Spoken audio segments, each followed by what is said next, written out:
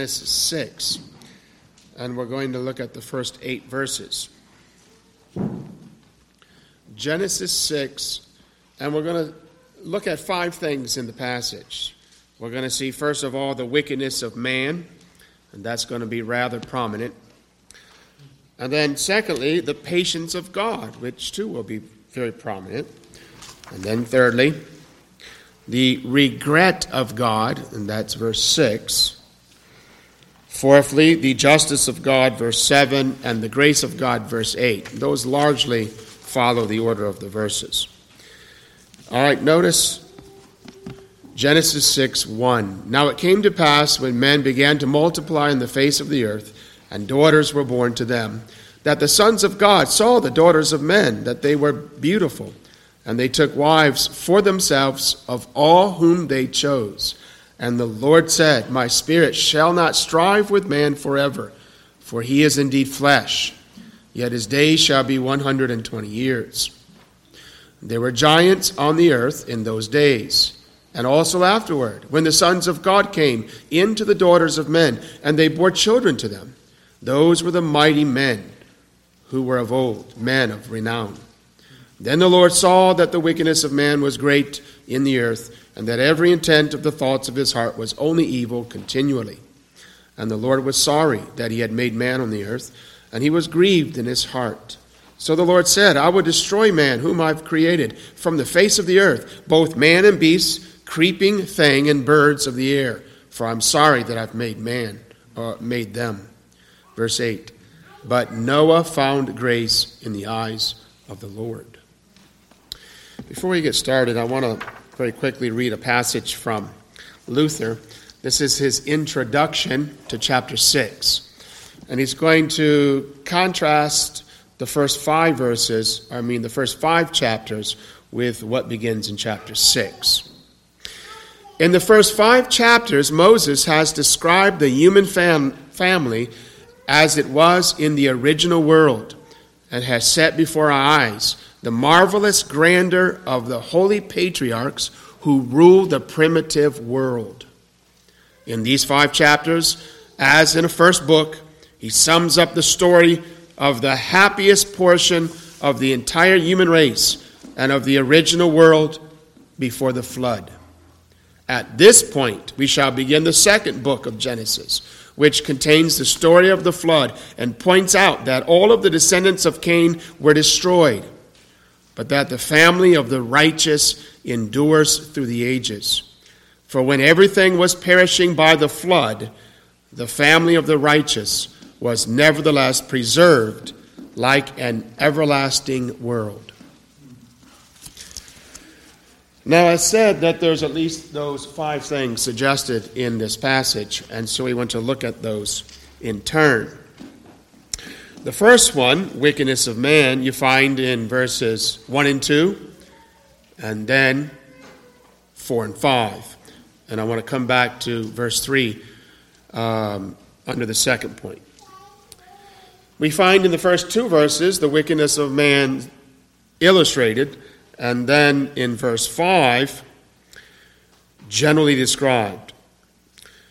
In verses 1 and 2, specifically illustrated, and then, or in verse 4 as well, 1, 2, and 4, and then in verse 5, generally described. All right, notice first, specifically illustrated in those 3 verses, 1, 2, and 4. Now, these verses describe an unholy alliance or allegiance between 2 groups of men. By the daughters of men is meant the descendants of Cain, and by the sons of God, the descendants of Seth. And this is important to keep in mind, brethren, because we've been seeing over and again how the author of this book is contrasting 2 seeds. There's the seed of the woman and the seed of the serpent. And we've seen those whittled down into the descendants of Cain and Seth. And so when we come to chapter 6, it ought not to surprise us that one of the reasons that God is very upset with mankind is because there's a conflation of seeds. The righteous seed began to marry the unrighteous seed, verse 2b, and they took wives for themselves of all whom they chose. Listen, for example, to Matthew Poole. This is noted as the first error, that they did shamelessly choose wives without any regard to their sobriety and religion. That is, men began to choose wives without any regard in the wives of sobriety and religion, minding only the pleasing of their own fancies and lusts, not the pleasing and serving of their Lord and Maker, nor the obtaining of a godly seed, which was God's end in the institution of marriage, and therefore should have been theirs too.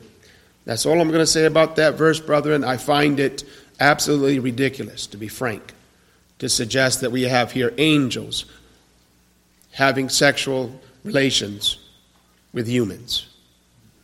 It's not the classic view. The classic Reformed and Christian view is there's the conflation of two seeds. Daughters of men, Cain's seed. Sons of God, Seth's seed. Verse 4. There were giants on the earth in those days, and also afterward, when the sons of God came into the daughters of men, and they bore children to them. Those were the mighty men who were of old, men of renown. Now, what Moses calls giants here, if you notice, there were giants, and then there were additional ones as the product of this unholy alliance. And by giants are meant mighty men. Here they're described as men of renown. That is, strong, proud, and violent men. Thus, by giants, physical size may or may not be meant, but it definitely refers to their brutish character.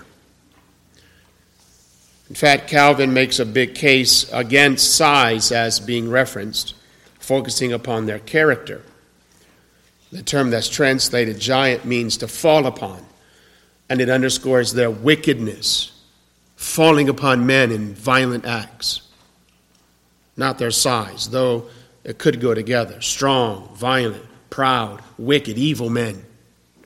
He says this, Moses does not indeed say that they were of extraordinary stature, but only that they were robust. I do not, however, suppose that he speaks of all of the men of this age, but of certain individuals, who, being stronger than the rest, and relying on their own might and power, exalted themselves unlawfully and without measure. Keep in mind, brethren, this is a cause for God's judgment upon men, not upon the angels. The reason why he's angry with men is because it's men that's described in the passage. Men, not angels. All right? That's the wickedness of men, more specifically illustrated, that they conflated the two seeds. And then he summarizes it in verse 5. Then the Lord saw that the wickedness of man was great in the earth, and that every intent of the thoughts of his heart was only evil continually. This obviously is a classic text on the total depravity of man. It's a broad description of man's depravity. First, you find its root. Every intent of the thoughts of his heart was only evil continually. And then its expression, the wickedness of man was great in the earth. Man did wicked things in the earth. He filled the earth with wickedness. Why? Because his heart was wicked. And his heart was desperately evil. It was continually evil. It was solely evil. And so we find that a good part or a good cause of this wickedness was the conflation of the seeds. Religion was at an all-time low, to put it mildly and plainly. Remember what Jesus said in Luke 17:26. As it was in the days of Noah, so it will be also in the days of the Son of Man. Now he's going to describe them. So we don't want to get the false impression that there was absolute chaos on the earth. There certainly was that. There was violence. There was wickedness, outward expressions of wickedness. But there was also a more subtle form of it, and that was just ho-hum, just living life without any thought for God. Listen to how Jesus describes the days of Noah. They ate, they drank, they married wives. Interesting how he points that out, doesn't he? Because he's likely referring back to the conflation of the seeds. And they were given in marriage until the day that Noah entered the ark and the flood came and destroyed them. And so we find that there's the wickedness of man very graphically and plainly highlighted in this passage. And brethren, it's not until we understand that where we appreciate this next point, and that is secondly, the patience of God. Verse 3. And the Lord said, My spirit shall not strive with man forever, for he is indeed flesh. Yet his days shall be 120 years. Notice a couple of things about God's patience. First, its nature.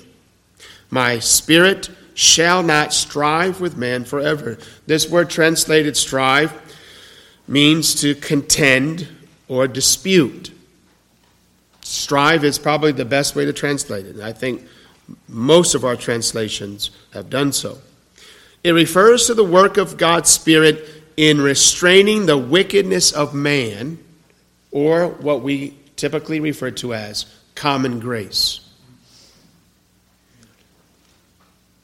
This is the nature of his patience. He's forbearing with man. He's restraining man.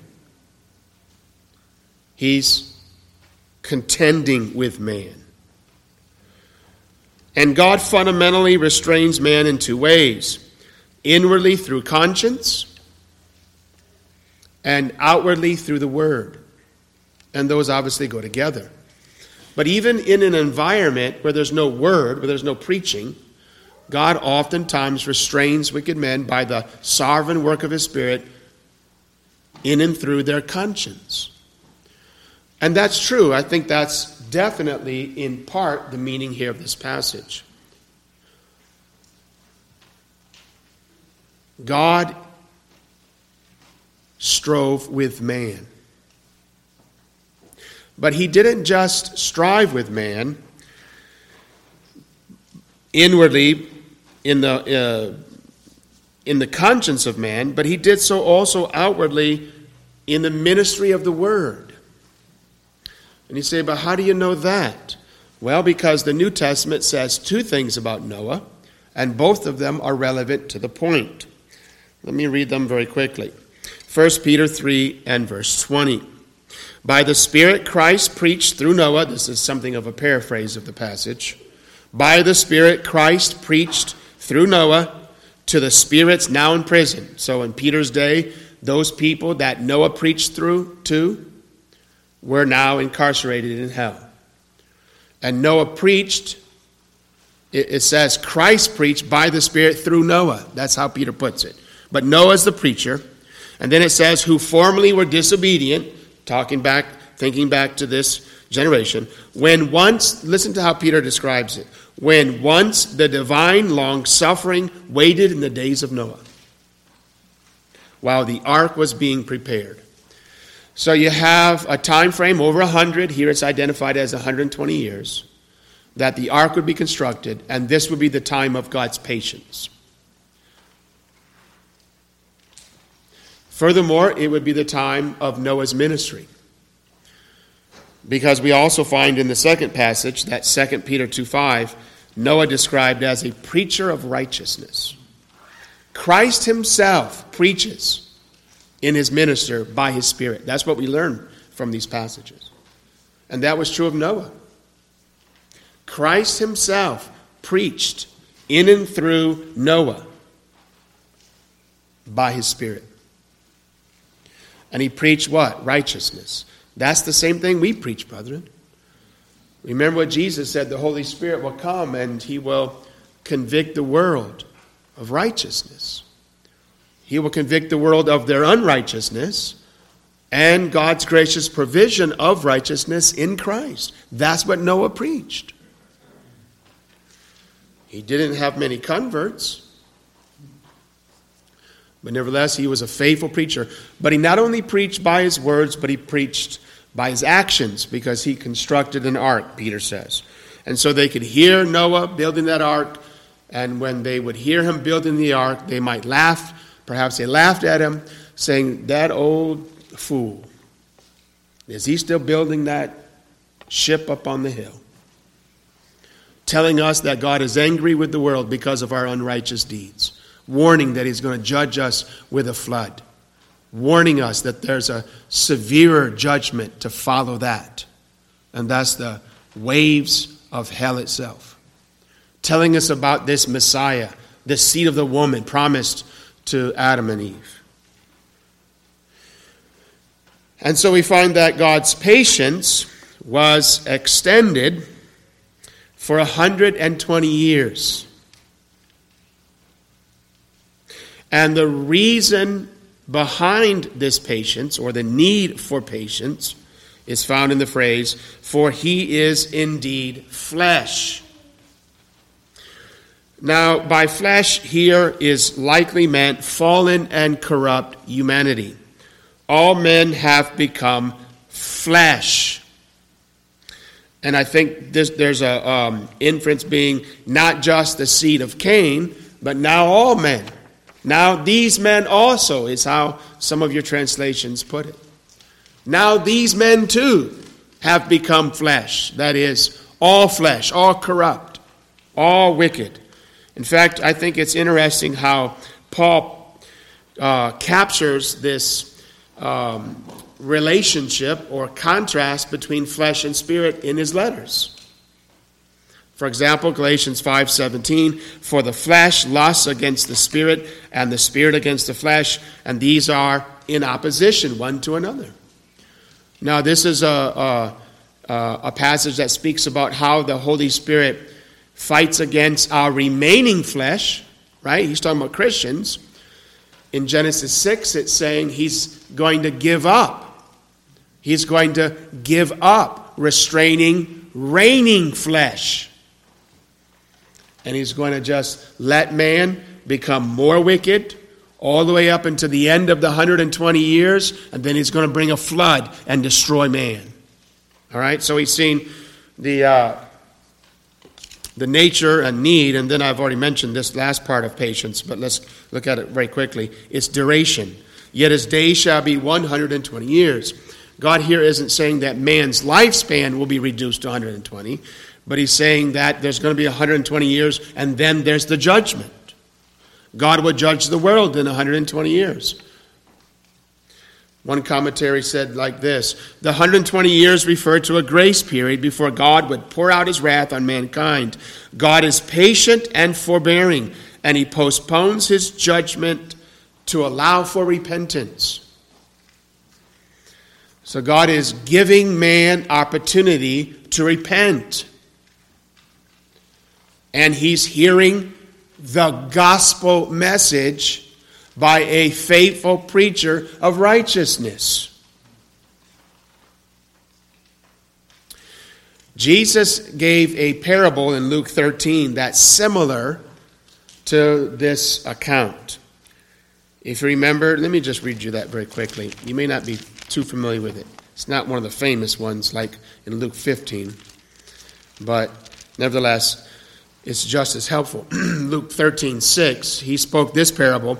A certain man had a fig tree planted in his vineyard, and he came seeking fruit on it and found none. Then he said to the keeper of his vineyard, "Look, for 3 years I've come seeking fruit on this fig tree and find none. Cut it down. Why does it use up the ground?" But he answered and said to him, "Sir, let it alone this year also, until I dig around it and fertilize it. And if it bears fruit, well, but if not, after that, you can cut it down." Now it seems possible, if not likely, that Jesus here is referring to the nation of Israel for 3 years, his public ministry. He's coming to them for 3 years looking for fruit, but there isn't any. And he's going to chop it down. And yet we find that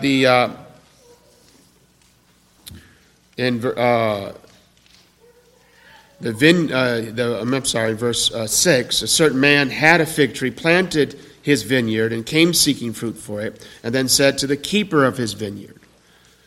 He came to the keeper of the vineyard saying, "Look, for 3 years I've been looking for fruit but haven't found any. I'm going to cut it down." And the keeper of the vineyard intercedes for the vineyard and asks for an extension of time. "Let it alone this year also, until I dig around it and fertilize it, and if it bears fruit, well, and if not, after that, you can cut it down." So you have justice coming, as it were, seeking fruit, and you have patience, if you will, asking for an extension of time. And that's kind of the same principles that we find back in Genesis 6. We find that man's wickedness had become great, and God was about to, as it were, cut it down. And yet he gives it an extension. An extension that was necessary, yes, for Noah to construct the ark, 120 years, but also that gave ample opportunity for man to repent. Because, as I've said, they would have not only the witness of Noah, but his preaching, because he was a preacher of righteousness. Now that brings us then thirdly to verse 6, and the regret of God. We've seen the wickedness of man, the patience of God, and now the regret of God, verse 6. "And the Lord was sorry that he had made man on the earth, and he was grieved in his heart." Now, the first thing we find here is that Moses is making a contrast between God and man. Man's heart is wicked, verse 5. God's heart is grieved because of his regret. Now we know at the outset, brethren, that this is figurative language, because God doesn't have a heart like man does. Man has a physical heart and he has a spiritual heart. By spiritual heart, we mean the inner man. Man is two parts. He's body and soul. He's outward man. He's inward man. He's not one or the other. He's both. He's a composite. Man is made up of two parts. Outward man, inward man. Brethren, God doesn't have an outward God and an inward God. No, this, at the outset, necessitates us to interpret the text cautiously. Furthermore, the Scriptures expressly teach us that God does not regret or repent. For example, Numbers 23:19, God is not a man that he should lie, nor a son of man that he should repent. Same term. God is not a man that he should lie. God is not a man that he should repent, that he should change. The word repent means to change your mind. Men lie. Men change their mind. In contrast, God does neither. Furthermore, 1 Samuel 15:29, the strength of Israel will not lie nor repent, for he is not a man that he should repent. So these passages teach us that God doesn't repent. He cannot repent, and the reason is because he's not a man. It doesn't say that he repents differently from a man. It says he doesn't repent because he isn't a man.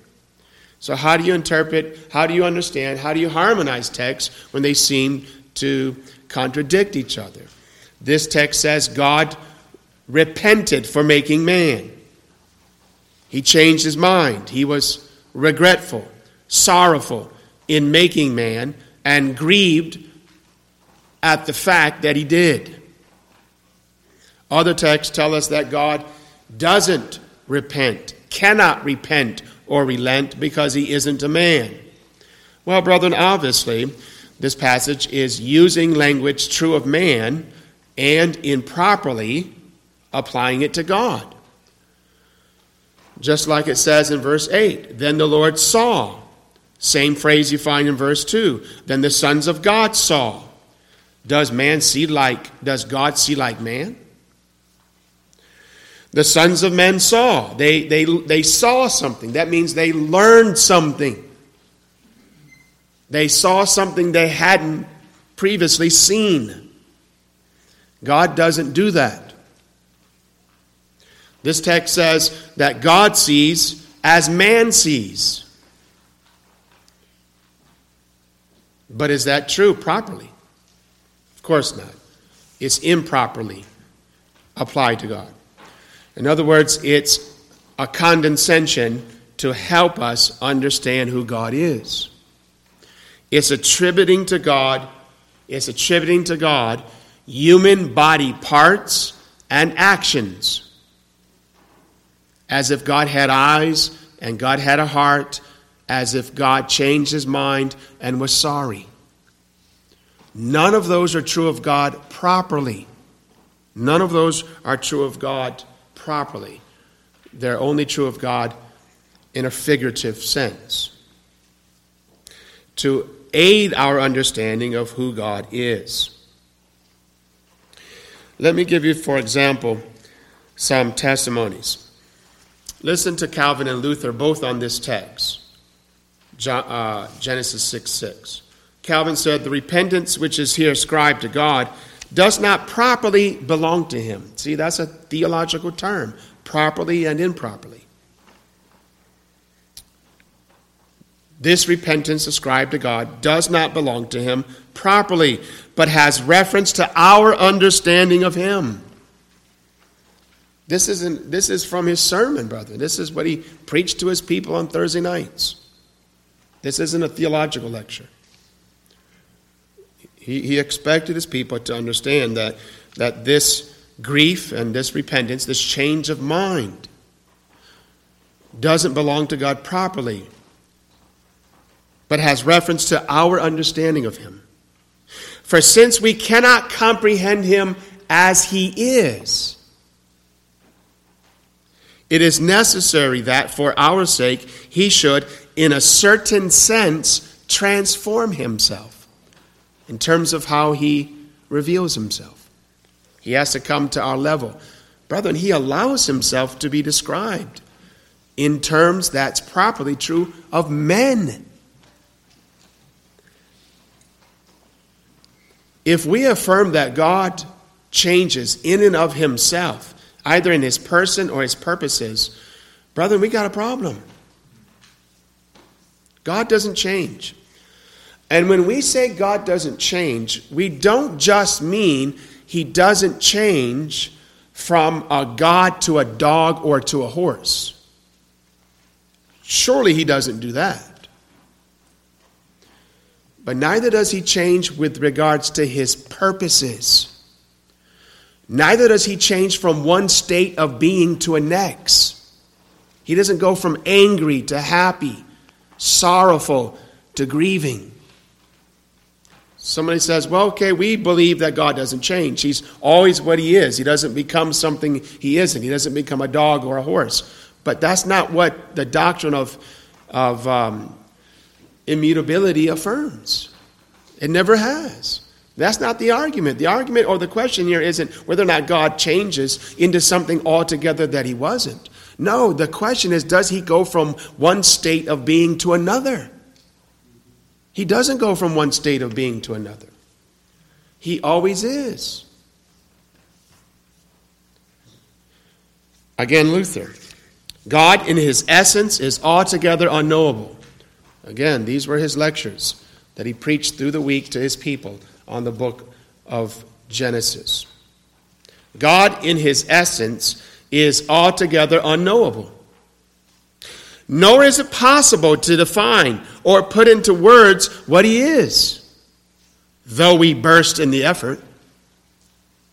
It's for this reason that God lowers himself to the level of our weak comprehension and presents himself to us in images, in coverings, as it were, in simplicity, adapted to a child, that in some measure it may be possible for him to be known by us. Thus, when Scripture ascribes repentance to God, it doesn't mean he actually changes his mind or purposes. That's what the word means, literally. It means to change your mind. That's what repentance is. It's to change your mind. And it results, true biblical repentance results in a change of what? Actions. Now stop and think. That's the whole point here. The whole point here isn't that God changes in his being or in his purposes. But there is a change in dispensation. It simply means that God is making a change in his actions with respect to men. And these actions with respect to men were decreed, this change of action with respect to men was decreed from eternity. So what God is doing here isn't something that he didn't decree. And in making the change from having a world fit with people to destroying it, that change in his dispensation, in his activities among men, is merely the fulfilling or the outworking of that which he decreed from eternity past. God didn't just realize as he looked down from heaven, man, I really regret doing what I did. I wish I never would have made man. I'm really sorry. I'm really put out by this. This is really difficult for me. I'm not able to sleep at night over this. I think I might need some help. Brother, away with that wicked, foolish nonsense. That's not the God of the Bible. The God of the Bible doesn't change. He doesn't change in his person, and he doesn't change in his purposes. What God has decreed to do, that which he will do by his sovereign providence. And so when change is attributed to him, it doesn't mean that there's change either in his being or persons, but simply in his ways, activities, or dispensations among men. And those changes of ways, dispensations, and activities among men were decreed from everlasting. And so listen to John Bunyan, how he puts it. Repentance in us is a change of the mind. But in God, a mere outward change of dispensation.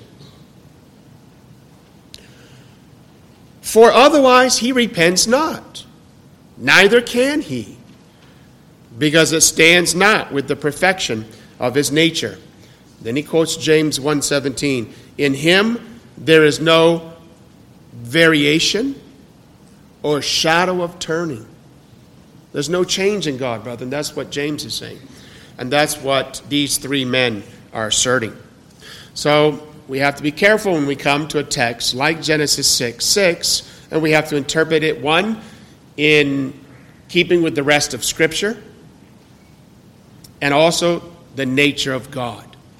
This text doesn't contradict the nature of God. God is not a man, and thus accordingly, he neither lies nor repents. He can't, because he's not a man. You lie, and you repent. We lie and we change, but God doesn't. Now, this regret that's spoken of in verse 6 is clarified further down in verse 7, where we find fourthly the justice of God. So the Lord said, I will destroy man whom I've created from the face of the earth. This is what God is going to do. And he's going to do so because of his justice. He's going to destroy the earth because of his justice. God says he will destroy man as well as, verse 7, beast, creeping thing, birds of the air, for I regret, for I'm sorry, for I repent, same term, that I've made them. In other words, God is going to uncreate creation. And that's why it's put in the way it's put. He really goes, if you look at it, man, beast, creeping thing, birds of the air. He starts with the sixth day and goes backward. It's almost as if God is saying, I'm going to undo it. And I'm going to undo it because of man's sin. And I'm going to do so because I'm infinitely, unchangeably, essentially, and eternally just. I'm going to destroy this world. Literally from man to beast. Everything is going to be destroyed for man's sake. Somebody might say, but why the animals? Why the earth? They didn't do anything. Well, think back. They were cursed originally because of man's sin. And now they're going to also suffer the judgment of God because of man's sin. God created these things for man, and because of man's sin, they suffer the consequences. It was true with regards to the curse, and it's true now with regards to the fall, or to the flood. Gale said, these were made for his use and benefit, but he sinning against God, that is man, and abusing his mercies, they are to be taken away and destroyed for his sake, and as a punishment for his sins. So we find the wickedness of man, the patience of God, the regret of God, the justice of God. And then we find this happy verse at the end of our passage. But Noah found grace in the eyes of the Lord.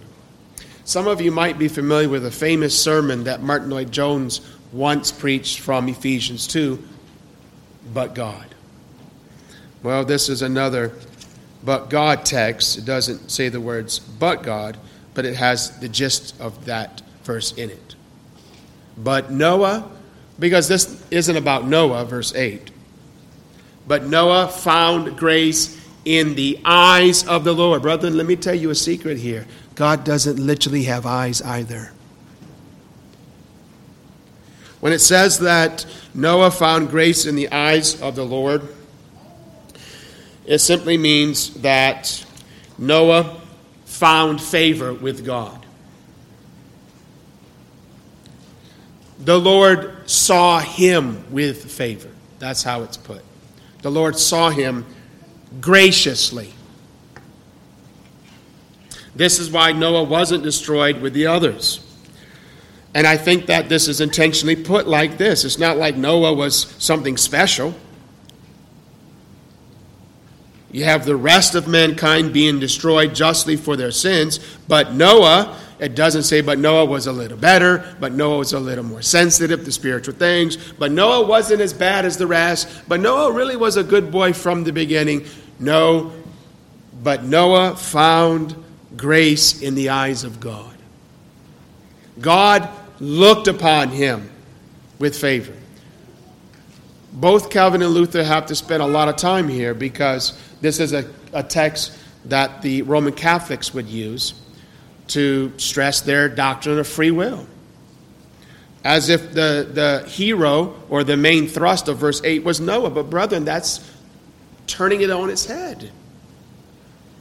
The hero of verse 8 isn't Noah. He's the recipient. The hero of verse 8 is God. The stress of verse 8 is grace in contrast to all that's gone before. Noah was like the rest. He found grace. He found it where? In God. Or God, for the sake of the Messiah, looked upon Noah with favor. Grace means unmerited favor. Favor bestowed upon guilty and hell-deserving sinners. Favor bestowed for the sake of God's promised Messiah. That's how and why Noah found favor. Though at times small, God always has an elect remnant. A people that lives in, but not of, this world. And at present, this remnant was small. Noah, his wife, in total 8 souls, his 3 sons and their wives. And from that would come a new populated world that was shadowy, typical of the new heavens and earth that all of God's Noah will land into when they come out of his salvation, bought and secured for them by the same person and for the same reasons that Noah found favor in the eyes of God. And that is for the sake of Jesus Christ. So let us not miss the big picture, brethren. The big picture isn't that Noah was something special. The big picture is that God, for the sake of the promised seed, poured out grace and mercy upon one of these hell-deserving, wretched, depraved sinners, and did so for the sake of Jesus Christ. Well, we have a hymn to transition our time into prayer, and that's going to be a hymn that celebrates that grace. And that's hymn 705. But where sin abounded, grace did abound much more. A concise testimony or summary of these 8 verses. Hymn 705.